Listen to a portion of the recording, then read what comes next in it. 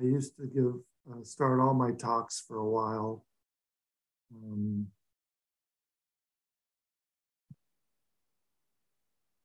by saying that Buddha's enlightenment was seeing the unity of that distant morning star and the interrelationship, the intimate interrelationship with the very ground that he was sitting on. I did that to remind me of this profound connection that we have with all things. But I think I only got it half right. I really need to remind myself as well of the unique beauty of the particular, of each individual, of each blade of grass. And that's the whole works, that dance between the wholeness of the universe and our interconnectedness with everything, as well as the uniqueness that we all bring to this time and space right now. I was reminded of this. I was lucky enough to go to a singing event at the Cabrillo Music Festival. 8 singers gave a full evening concert, and they arranged themselves in kind of a horseshoe pattern facing the audience, but I was on the side, and so I could see full face 4 of the singers, and 4 of the singers had their back to me. And it was a wonderful concert, and I really appreciated the harmony, the exquisite harmony and beauty of all of them singing together. But you know, when I could look at the 4 of them right in the face, I could kind of get a sense of their individual voices, you know, when they were coming in or stopping. I could really appreciate those 4 individual voices. The four people who had their back to me were just harmony the whole time. Beautiful, of course. And then I sort of gave myself a pat on the back for this appreciation of both the individual colors of people juxtaposed or totally intimate with the harmony. So I was sort of proud of myself for that Zen lesson, that Buddhist lesson. And then they came back for an encore at the very end, and they all faced in one direction, and I could see the whole works. And one of them that I hadn't been able to see in the face during the concert had a solo part, and I was really drawn. I was drawn right away to, oh, now I know somebody new. And I was really taken by how I was drawn to the particular, and of course that's why we practice with our sitting, is to really gain confidence in both the wholeness, the harmonious quality that we all have. That's what we do in our sitting, is gain that confidence, and at the same time we're appreciating the individual talents and the individual skills, the individual colors and tones that we all bring to every moment.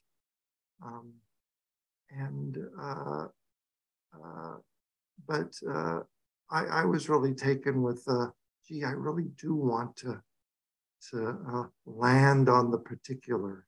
I have this affinity that I think we all do, to sort of land on the unique, to be drawn to the unique. Oh, here was a unique voice that I hadn't quite picked out before.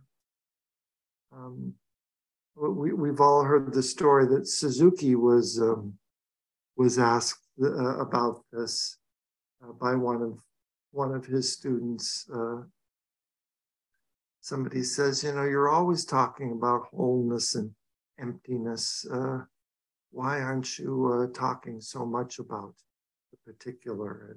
And his response was that we just don't have the confidence, the innate confidence of unity and wholeness the way we do with being drawn to the particular, drawn to the uniqueness.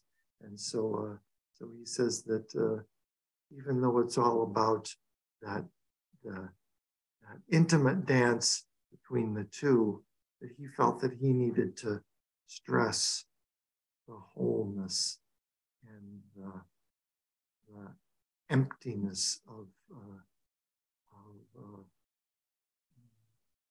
not uniqueness, the emptiness of inherent of a unique inherent nature, are the nature of all of us is that we're harmonious, that we support all other beings and we're supported by all other beings. So that was something I paid attention to in this concert, this dance that I certainly heard, and then my proclivity to really want to zero in on uniqueness. I'll still practice. I still need to practice with that confidence in harmony, and so I'll still be showing up at the Zendo in the morning.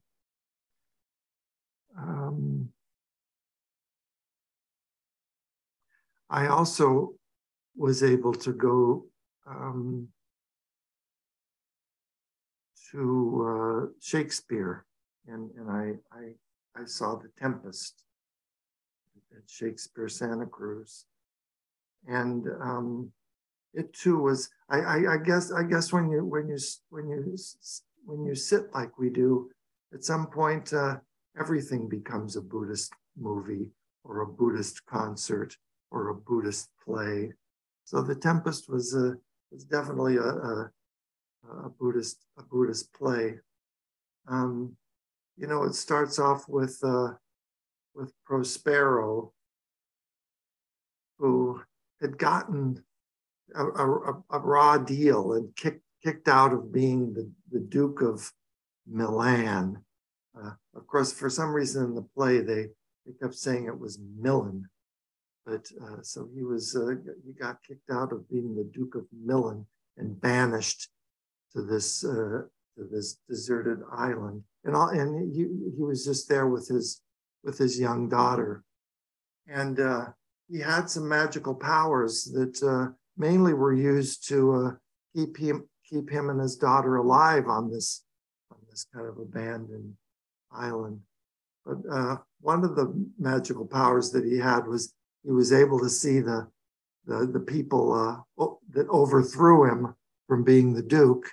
They were sailing by. And so his magical power, he caused this big tempest, this big storm, so that they would wash up onto his shore. And he used some magic trickery to kind of resolve the whole thing. That's why it's sort of called a comedy, because it was all resolved in a happy way at the end.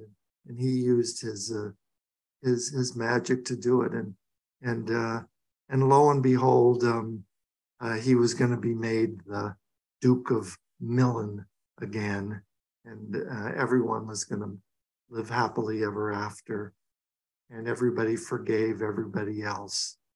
And then before they all got on the ship and went back to Italy to take on their roles, he said that he didn't need to use magic anymore.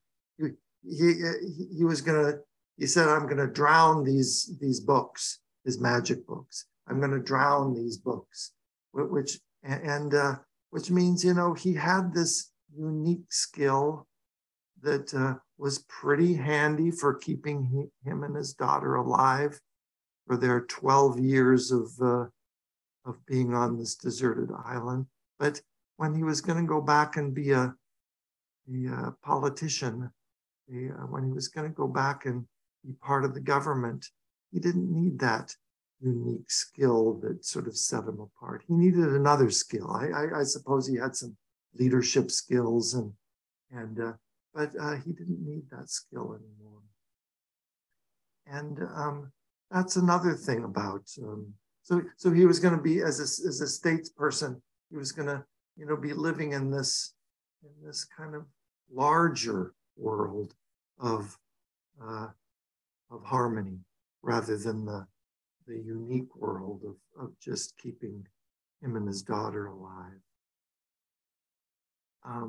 So that's another thing. Why it's another benefit of practicing with difference and unity, is that we skillfully use different skills in different arenas, and in the harmonious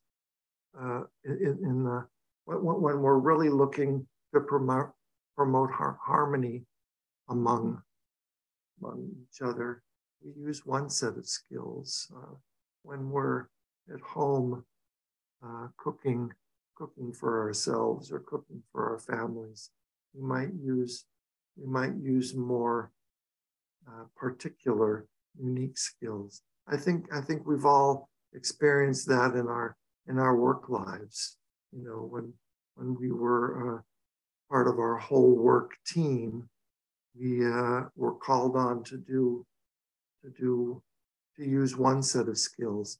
But then, you know, I was working with social workers and therapists and housing coordinators, and we all had to work together and make recommendations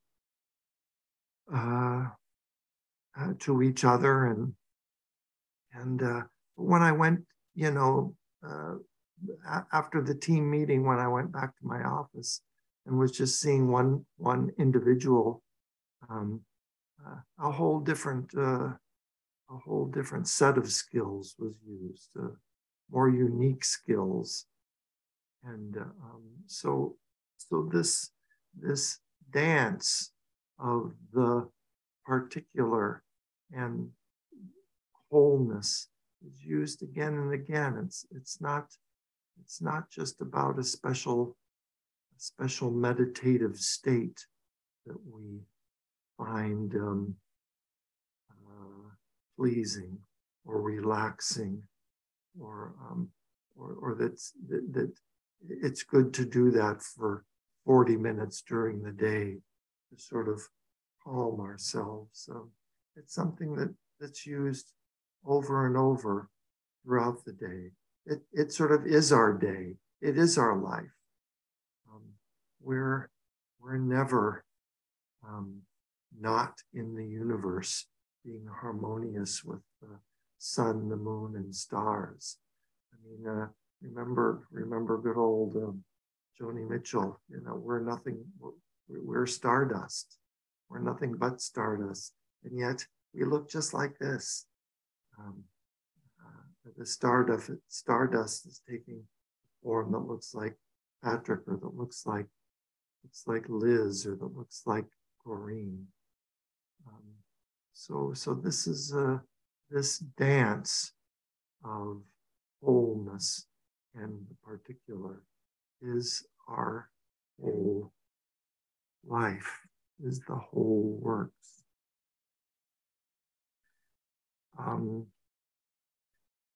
I just want to say at the end here that several weeks ago I talked about Zenju Earthlyn Manuel and her commentary on the Heart Sutra. That part about form is emptiness, emptiness form. And I feel pretty confident calling emptiness the same as what I'm saying is wholeness and unity and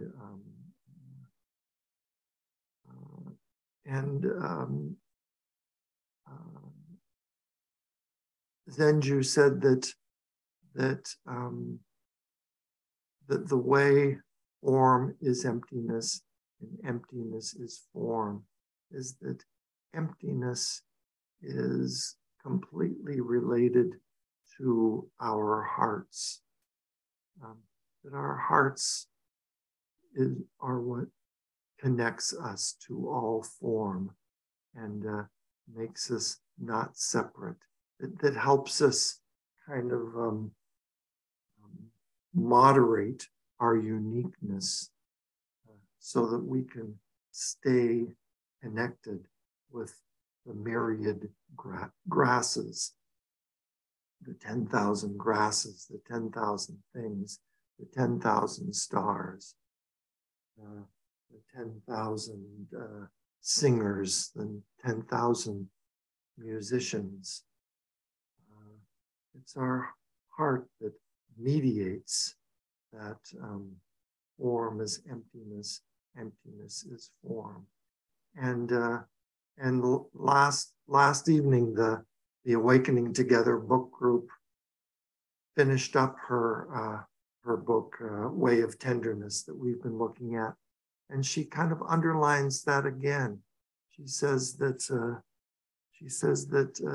Zen practice is living fully through the heart and living fully on the earth.